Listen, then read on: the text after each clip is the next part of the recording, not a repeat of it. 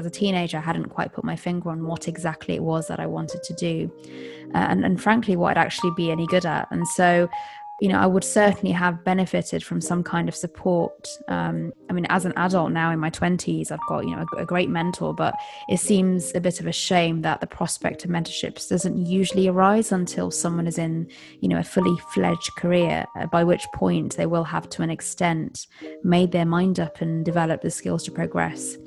So, I guess my question to you is, as someone who works at the forefront of securing mentorships for younger girls and many teenagers through strong female role models, do you have any observations that you've made in terms of what teenage girls are looking for in a mentor? And secondly, are there any particular aspects which you consider the traditional education system, parents or friends can't really provide?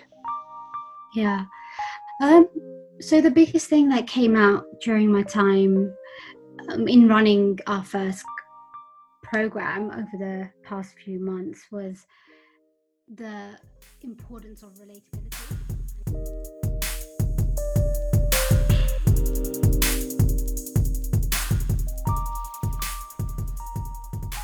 Hello everyone. Welcome to a brand new season of Brown Don't Frown, a podcast which was inspired by my own personal story and journey with womanhood and feminism. It's a podcast where we celebrate new perspectives and unconventional thinking. Brown Don't Frown seeks to build a more inclusive discourse which breaks down the prejudice and assumptions about different passions, opinions and cultures, and shines a light on the stories of underrepresented women who do not fit the typical criteria or ideals of mainstream feminism. I am your host, Tanya Hardcastle. Stay tuned for what we hope to be an informative, engaging and thought-provoking Season 3. We have some incredible guests lined up, including other podcasters, change makers in the fields of climate change, artificial intelligence, technology, environmental campaigns, South Asian mental health awareness and bereavement, as well as personal stories in the wake of Black Lives Matter. If you have thoughts or comments or would like to get in touch and contribute to the podcast in any way, please do feel free to get in touch at browndon'tfrownpod@gmail.com. Thank you very much for listening. Take care and stay safe. Hello everyone, welcome to another episode of Brown Don't Frown. Today I'm in conversation with Indy Sira of Voices of Colour, and we talk about the importance of mentorship, networks and representation. Indy, I'm so happy you can join us tonight. Welcome to the show. Thank you. I'm really looking forward to it.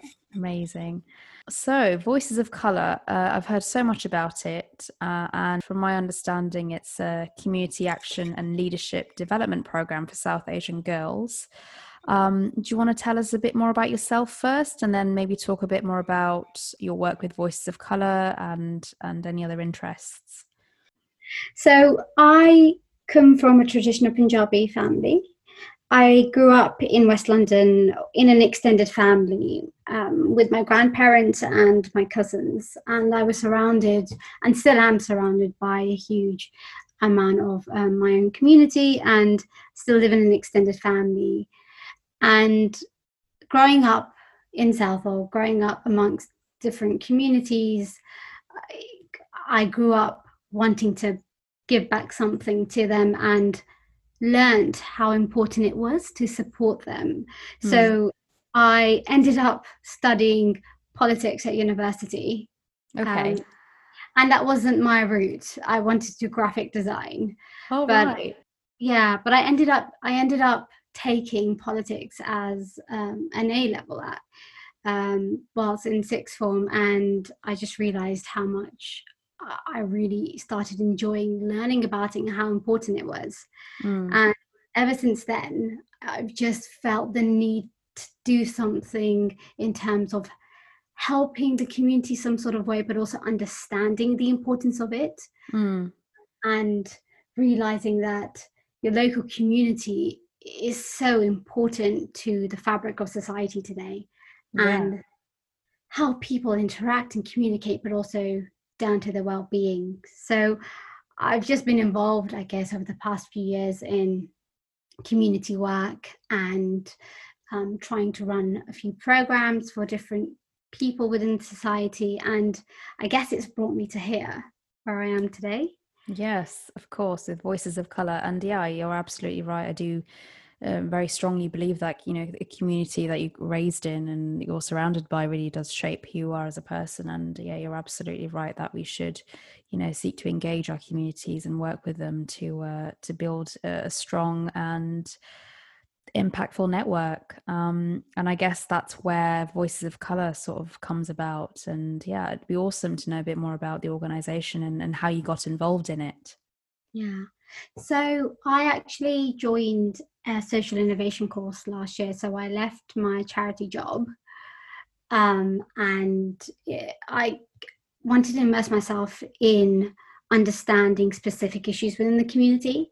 So I worked in Maidenhead with a social enterprise who predominantly works with individuals with disabilities and getting them into employment. And then I was placed in a housing association for a few months as a social innovation consultant.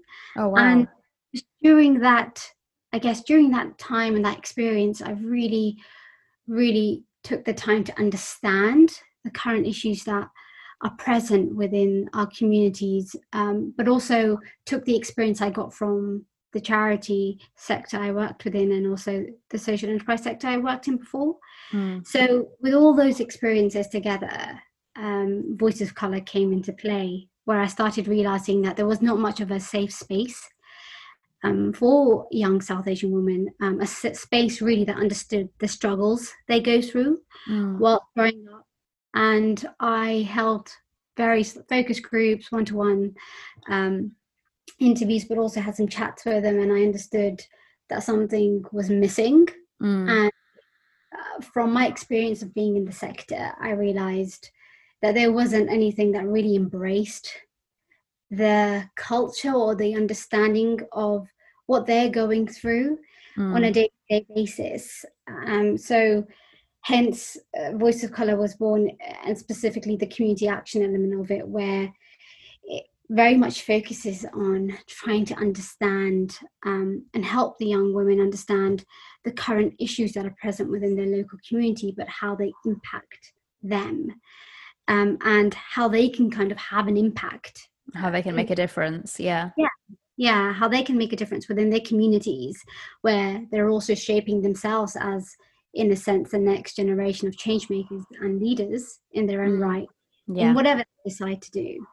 And so we have 3 phases where they discover the issue, they design it together as a team with lots of individuals from the community and organizations, and then they implement that within the areas that they're based. So right now I'm working in Slough and also in Ealing. So two different boroughs and 2 different areas, which is super interesting to see how they are different but similar. So you're working with the young South Asian girls in both of those areas and seeing how they differ and looking at them in different ways.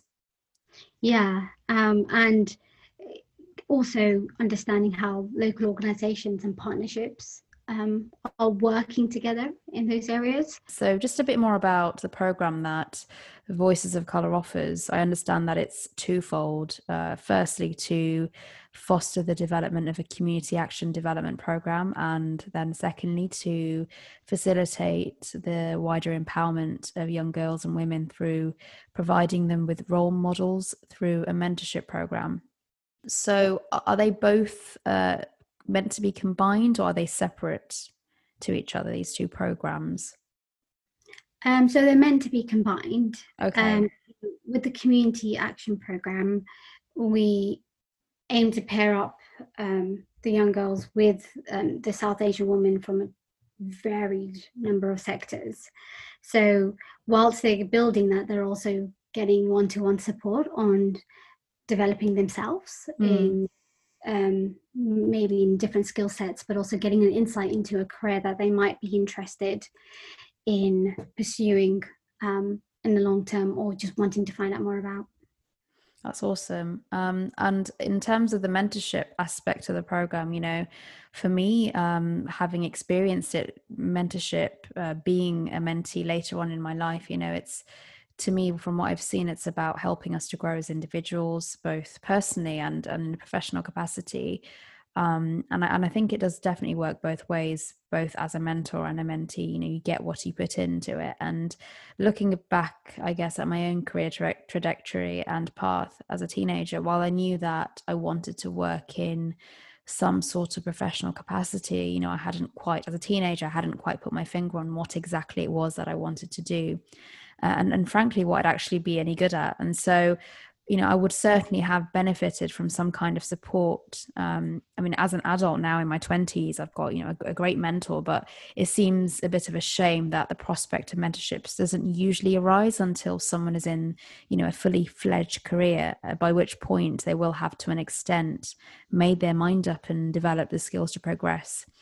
So, I guess my question to you is, as someone who works at the forefront of securing mentorships for younger girls and many teenagers through strong female role models, do you have any observations that you've made in terms of what teenage girls are looking for in a mentor? And secondly, are there any particular aspects which you consider the traditional education system, parents or friends can't really provide? Yeah. So the biggest thing that came out during my time in running our first program over the past few months was the importance of relatability and understanding. And when you have someone who's supporting you, understands, I guess, also the culture you come from and the struggles that are attached to it, you kind of overcome quite a few barriers in trying to help them understand that. Yeah. So that has been so important to them. And I think they've already highlighted how it was easy just to have that conversation and feel heard, but also understood at the same time. Of course. So that has been really, really important. But in general, I think that trust, which takes time to build, is important as they kind of develop that relationship with a mentor. And we've tried our best to pair up mentors and mentees together who might have similar interests in terms of career-wise, but also what type of support they're looking to give out as well. So it's just important that we try our best to make the right, I guess, pairing. But also one thing that's important to consider is sometimes we think we know what we want, because we don't know, we haven't really explored other options or don't know. Absolutely. Yeah. So I think we've also been mindful that, yes, some might not be sure, but might be thinking that they want to go into a certain career or learn about a certain area, but why not expose them to something else? Yeah, definitely. That's something I would have definitely appreciated, because when you're a teenager, you don't know what's out there. There are only certain linear paths that we are constantly told about when we're young children. What does success look like? And you've got to be a lawyer or a doctor or X, Y, or Z, and there's no sort of mapping of other alternative career paths which can be equally as valuable and rewarding if it's something that you're interested with. And it's really interesting that you mentioned the two aspects of a good mentorship, trust and relatability. Yeah, absolutely, you've got to be able to relate to your mentor and vice versa, and I think that's where the best types of mentorships come from, having that element of relatability, whether it's a cultural aspect or a particular community that you grew up in or a particular location. That's, I guess, a way to sort of ice break and bond, a bit of an icebreaker to sort of crack the nut and get to know someone. And secondly, trust. If you're telling or confiding in someone about a particular aspect of your career or your personal life, you'd expect to be able to trust that person with that information. And I think they go hand in hand in my experience. And if you can relate to someone, you're probably more likely to trust them. What are your thoughts on that? Yeah, I completely agree. I think with your second question, I was just thinking about that right now, but with the family and the friends, I think sometimes we don't appreciate, and I don't think I have really reflected on this until now, Mm. is the fact that actually we don't have challenges externally in terms of perceptions of who we are, and in terms of representation, but also it's internally for some, not for all, but they're still going through, still facing some cultural perceptions that still exist. Mm. And it's those expectations that they're still fighting. Yeah. One, unfortunately, when they come and being a woman, being female, and then on top of that, what you're expected to do in terms of that role within society, but when you grow up. So in terms of role models, it can be really difficult to reach out and have that space to feel safe, to want to talk about issues confidently to those who are near to you, just because one, lack of understanding, and understanding, but also there being still a generational gap in terms of what things are happening right now. And the biggest thing that's come out of the work that I've been doing with them is around mental health, specifically during COVID. Yes, I'm not surprised. Yeah, so it's difficult for them, and it's hard. Yeah, I think with each generation or every year, the pressure mounts. I think when you look at people who are taking, young kids who are taking A levels or GCSEs, they're under so much immense pressure compared to, I mean, obviously, if you're doing exams, you're going to be under pressure, but I feel like it's a completely different kettle of fish compared to when I was doing my A levels. I don't know what's changed, but I feel as though perhaps social media has a role to play in terms of defining what success looks like, and then young kids look at that and think, oh, I want to be this particular type of person, and they sort of mold and model themselves around that, and the pressure can really, really mount with things like that, especially with aesthetics as well, having to look a certain way on top of being of a particular kind of background, or having a particular kind of education or intellectual prowess and things like that. I think can certainly play a role. And yeah, I'm not surprised that's come out with your findings in terms of mental health, because the pressure really does add on for teenagers. Probably one of the most stressful periods of my life doing my A levels. I definitely have to say that. And again, as is often the case with these sorts of things, the power of networking is another thing, and it's realized in practice as we get older and the further that we develop in our careers. If there was one piece of advice or career advice I'd give my younger self, it would be to network more. I do understand that Voices of Colour hopes to develop a growing community of young mentees and mentors, and build a strong network to enable young people to be change makers in their chosen fields and realise their passions from a young age. Do you have any tips or pieces of advice for younger girls who are, say, looking to pursue a career in a specialist field, or would like to turn their passion, creativity, or hobby into some sort of long-time side hustle? I know you mentioned the fact that not people don't always know what they want until they're older, or they might think they want something and then they sort of change their minds when they get older. So perhaps in light of that, there's some tips you could offer.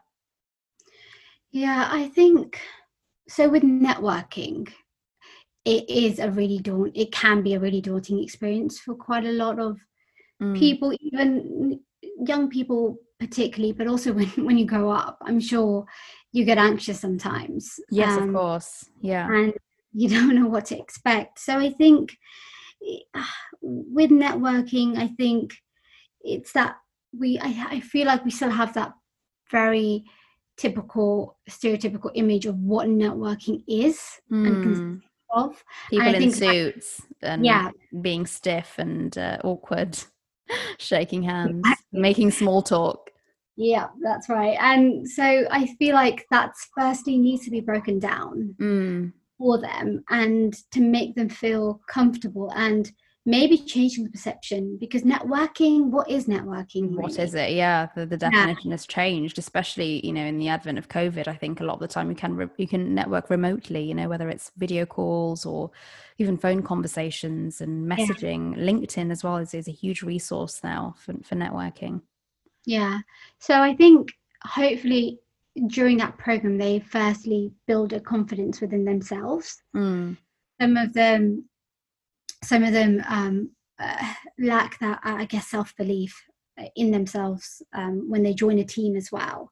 So the focus is to help them build that. And then, I mean, sometimes they're not aware of it, but they are networking when they are introduced to different organizations and they're working on these projects. They're building network, they're building that understanding within the community. So sometimes they might not be aware of it, but they're doing it unconsciously whilst they're working on the project. But networking is, I don't think it's accessible to everyone. Yeah, I was going to say, do South Asian women, young girls, do they find it accessible, and what are the barriers?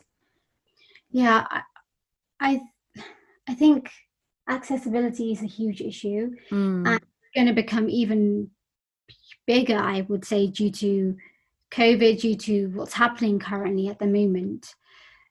So I think it's for us to build that space, but also introduce them to organizations and get them that experience that they would always have. And hopefully we can do that before they start understanding what job they want to apply for. So they've started building that from the get-go through the work that they do. So I think what's really important to us is that we co-design what that would look like with the young people. And hopefully we've tried our best to do that with the program that we've created. It's pretty much been co-designed with a group of young South Asian women from different backgrounds, so Bangladeshi, Pakistani, Punjabi, and we wanted to make sure that we took their views into account, and they played a pivotal role in saying, actually, you know what, that wouldn't work, or we'd really love this. So even with the networking aspect and the mentoring aspect, we've made sure that we've taken their views into account, but also they've played a role in having a voice in what that looks like. So them as well, because we don't want to waste anyone's time, but we also want them to get something out of it at the end of the day. And if it's not bringing any value, then there's no point.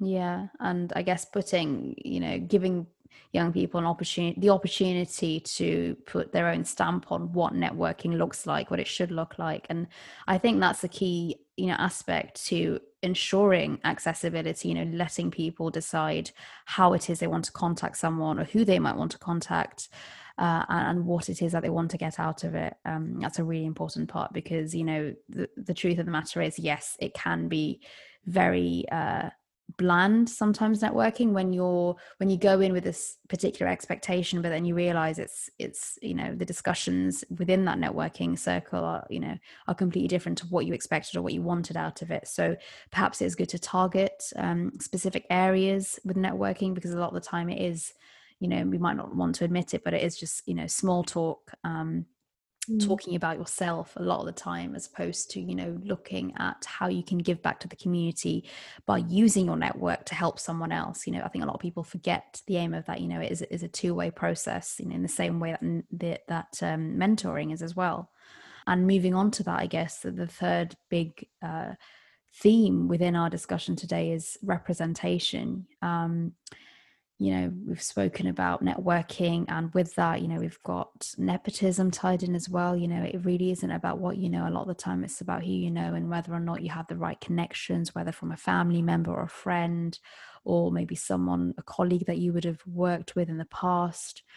And though things have changed in recent years, growing up, I still remember mainstream television and certain professions like politicians, lawyers, teachers, doctors. They didn't always look like me. And, the thing is, when you're young and you're surrounded by people in high places doing great things and they don't look like you, it's hard. It creates, it's very impressionable for a young child, and it's hard to feel like you belong, let alone feel good enough to pursue a career in areas such as these.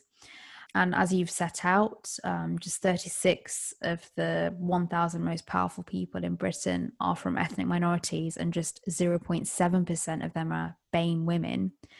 This, lack of role models and exposure to successful women from various backgrounds and sectors can certainly have an impact on aspirations for younger generations. And I guess my question is, do you think schools and local council initiatives could be doing more to support South Asian women to develop their career paths through widening access to mentoring and networking programs, for example, or through work experience or internship opportunities?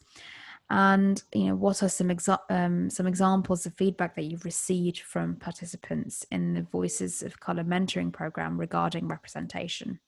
Yeah, representation is a huge topic, in a sense that, so with the program itself, we're working with local councils and are actually running our first set of sessions in schools next week.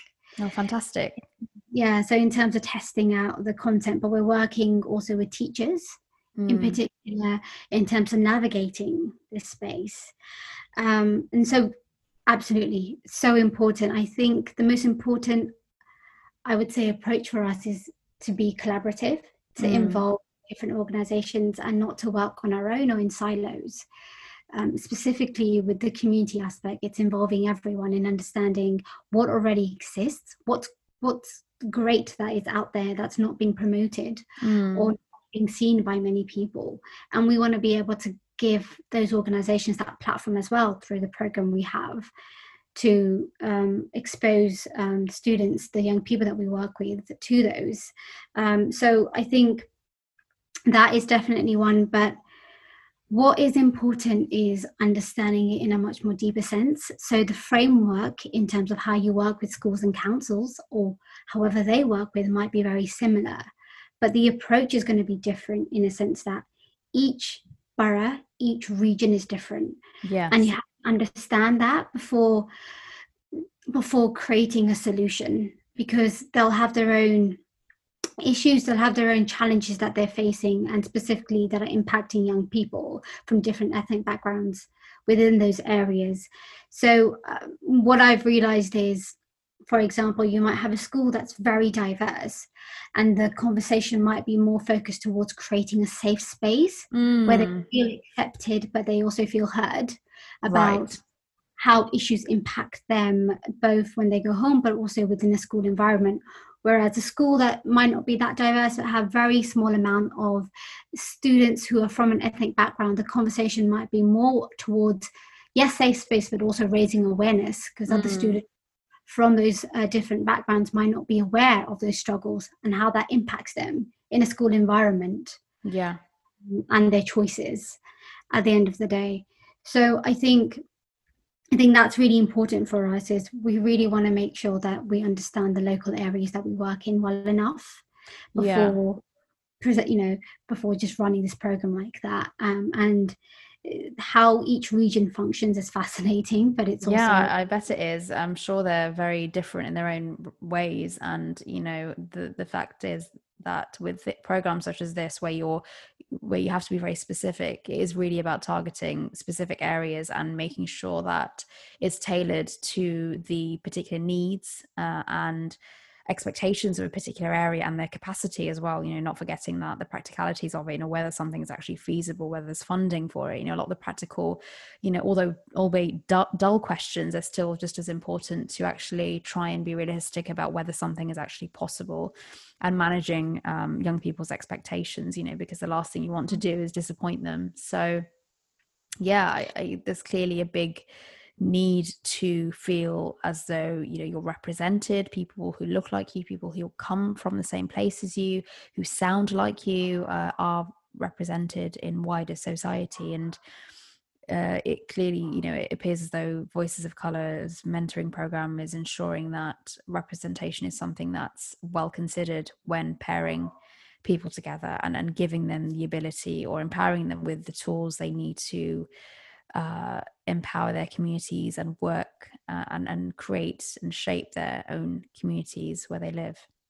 Yeah, and I think with representation, it also comes to like different areas. So a lot of the girls on our program, some have said they're really interested in getting into theatre, getting into the arts, politics. Yeah. But there not being many women who are actually from a South Asian background to go into theatre. Yeah. Many women in those sectors, but also at home it's not accepted. You have absolutely, yeah. If it's not a conventional career path, then exactly. End of discussion, isn't it?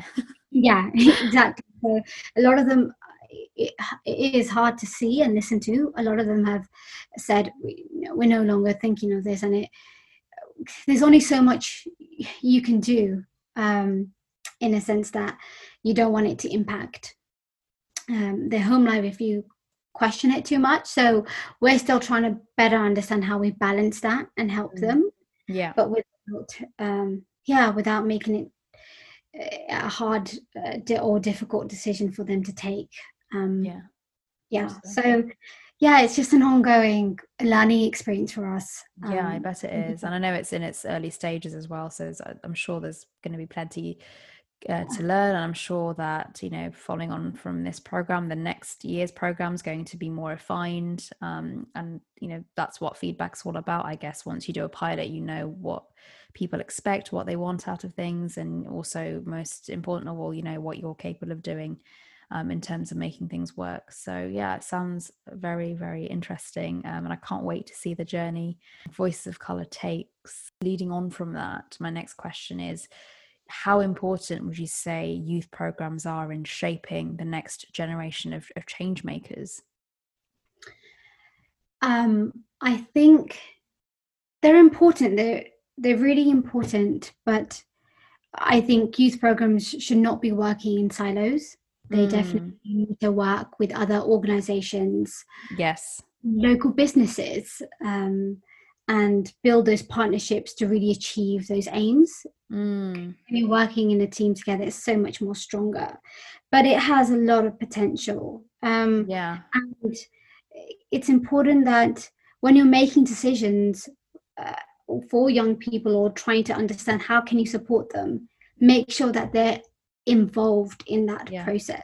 Definitely. Make assumptions that this is what the best thing is for them, because a lot of them come from different backgrounds, have different challenges and different experiences, and that needs to be respected and understood. And in a sense, they've got their own opinions that would be of so much value to what that would look like at the end of the day. And you made a very valid point about working in partnerships, working in tandem with other local organizations, because this really is about, from the ground up and working with communities. And if a local business can support, young women in terms of, giving them an internship or some work experience, that enables not only the company itself to be recognized as, a great and potential employer for the future and giving back to the community, but the mentees or the young people who are interning there are going to be able to understand a bit more about their local area, how they can give back to the community, how they can contribute to a particular business's needs, and that sort of thing really helps greater integration and development within communities as well. So I can certainly see how youth program engagement through cross-organizational partnerships can be really, really effective. This leads us to final thoughts about mentorships, about networking and representation. And we've spoken about these roles, through cross-organizational methods, but also through themselves in their own little entities. So mentorship alone, networking alone, representation alone, but also in combination, and how they can sort of support and how they overlap each other a lot of the time. In terms of amplifying the voices of South Asian girls, is there anything else we can do, or would you say we're doing enough? You've already made the point of it being a learning process, and we continue learning and evolving and adapting to it. But if you do have any other points in that regard, I'm sure the listeners would be delighted to know a bit more about that. I think with help, I guess, giving them a platform to really speak about issues that are impacting them, there's still a lot of work to be done in terms of understanding how both their experiences are impacted, both at home internally and externally when they go. Are you able to give any examples of situations? So with internally, I think it's around, I guess, the cultural expectations that are placed on young women as they grow up. Those expectations in terms of what subjects they should be studying, or when they should be married by, or Yeah. and yeah, when when they should start thinking of having a family.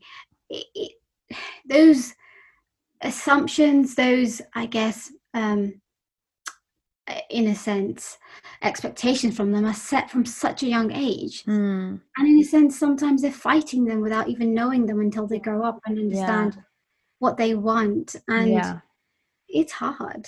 Yeah. I So mean, I think, as a parent,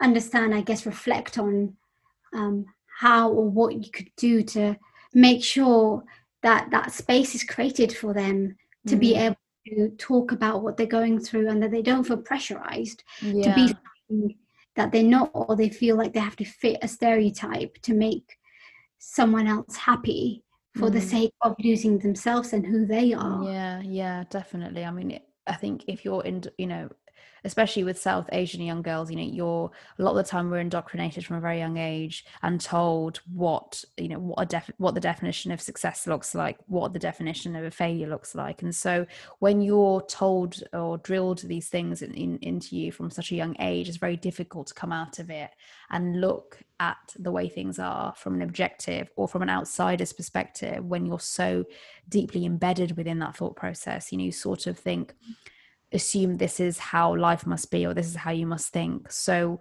when the thinking is done for you already, it can be difficult when you're older and you want to develop your own opinions about a certain topic or about a certain career path, to come out of that shell and mold yourself to your own preferences and your own desires and your own definition of what happiness is, because success is one thing, but happiness I think can be different, because you might be successful because you've continually pandered to society's expectations or your parents' desires, but then not necessarily be particularly happy if you have a different passion to what the career path was set out to you from a young age by your family and other influential members in your life.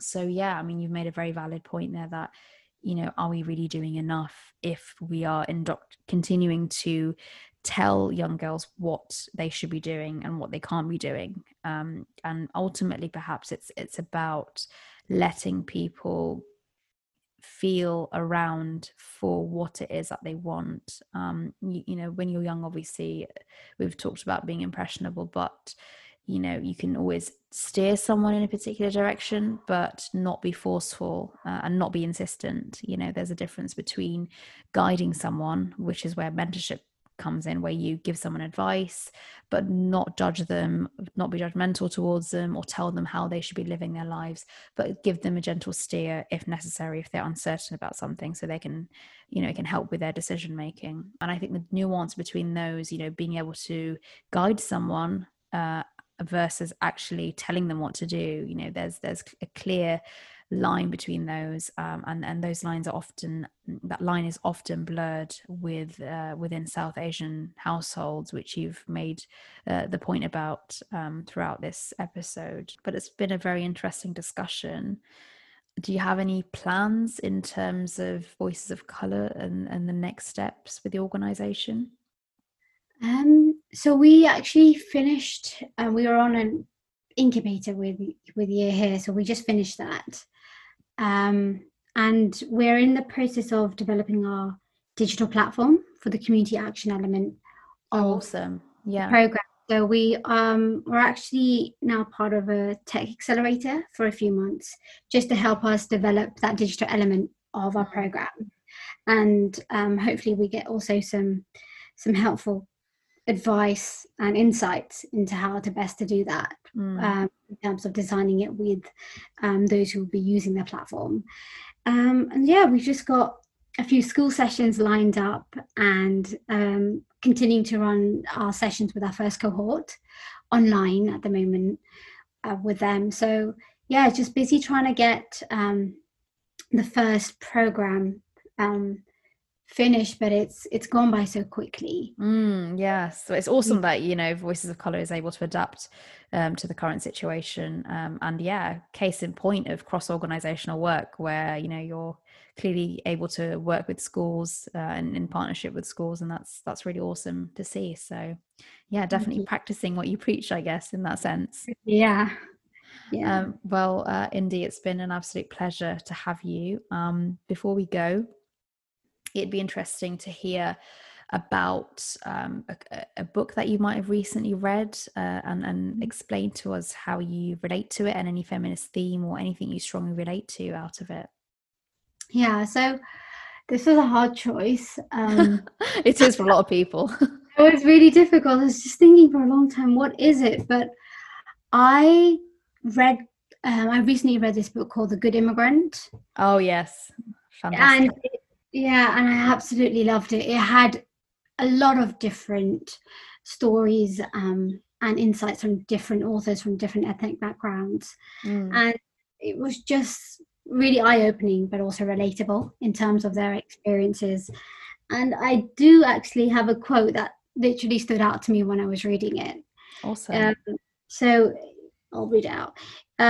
It's, if we share the gifts that people have carried across continents and acknowledge them as part of the fabric of our society, from the national curriculum to the mainstream media, we could be on the cusp or a paradigm shift in our understanding of the world.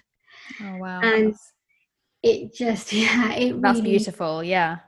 Really, really resonated with me. And this book was actually published in 2016. And that's only 4 years exactly, actually. And even though it's been 4 years, there's been, you know, individuals from different backgrounds, specifically South Asian backgrounds, migrating here and contributing to the society and playing a role in contributing towards the local economy and starting their businesses and being part of the fabric of society, in a sense, in the UK specifically. And it's just sad to see that it's been published in 2016. Still, there's not really much exposure. Yeah, not much has really changed in material terms. Yeah, within society, and it's still embedded in the way of life in terms of it's not given much consideration. Yeah, and immigration is still a dirty word, so yeah, it's pretty unfortunate. I mean, I don't want to leave the podcast on such a somber note, but yeah, I mean, I think it's a fantastic book. I haven't yet read it, but I've heard some great things about it. And I know that the author is now, Nikesh Shukla, is writing, I think, his second book, did he say recently? Yeah, he did, yeah. Yeah, so I'm very much looking forward to that coming out. I think I definitely need to read The Good Immigrant first, though. But yeah, thank you so much for sharing that that quote. It's truly beautiful, and yeah, you've inspired me to buy the book, as I am looking for some new material to read. I've read all my lockdown books. I bought, I think, a dozen books during lockdown, and I think I've only got one more left now, so I need to start buying some more books, I think. So yeah, thank you so much for your time tonight. It's been really, really lovely talking to you and finding out more about yourself and more about Voices of Colour.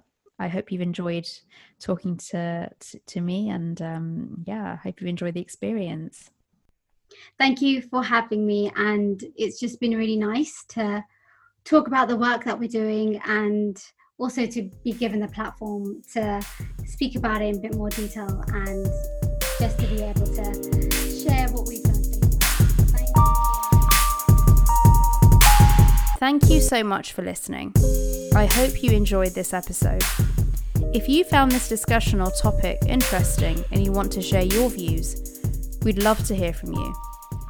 I'm so grateful to those of you who have taken the time to leave me comments, reviews, and messages about your thoughts on the podcast. It's really helped inform my direction for this season. Keep your comments coming. I really do love them. You can find us on Instagram, LinkedIn, and Facebook by searching for Brown Don't Frown Podcast, and on Twitter at BDF Podcast. You can also reach me on my blog at tanyasweeklydose.com. Please do join the conversation using the hashtag Brown Don't Frown Podcast.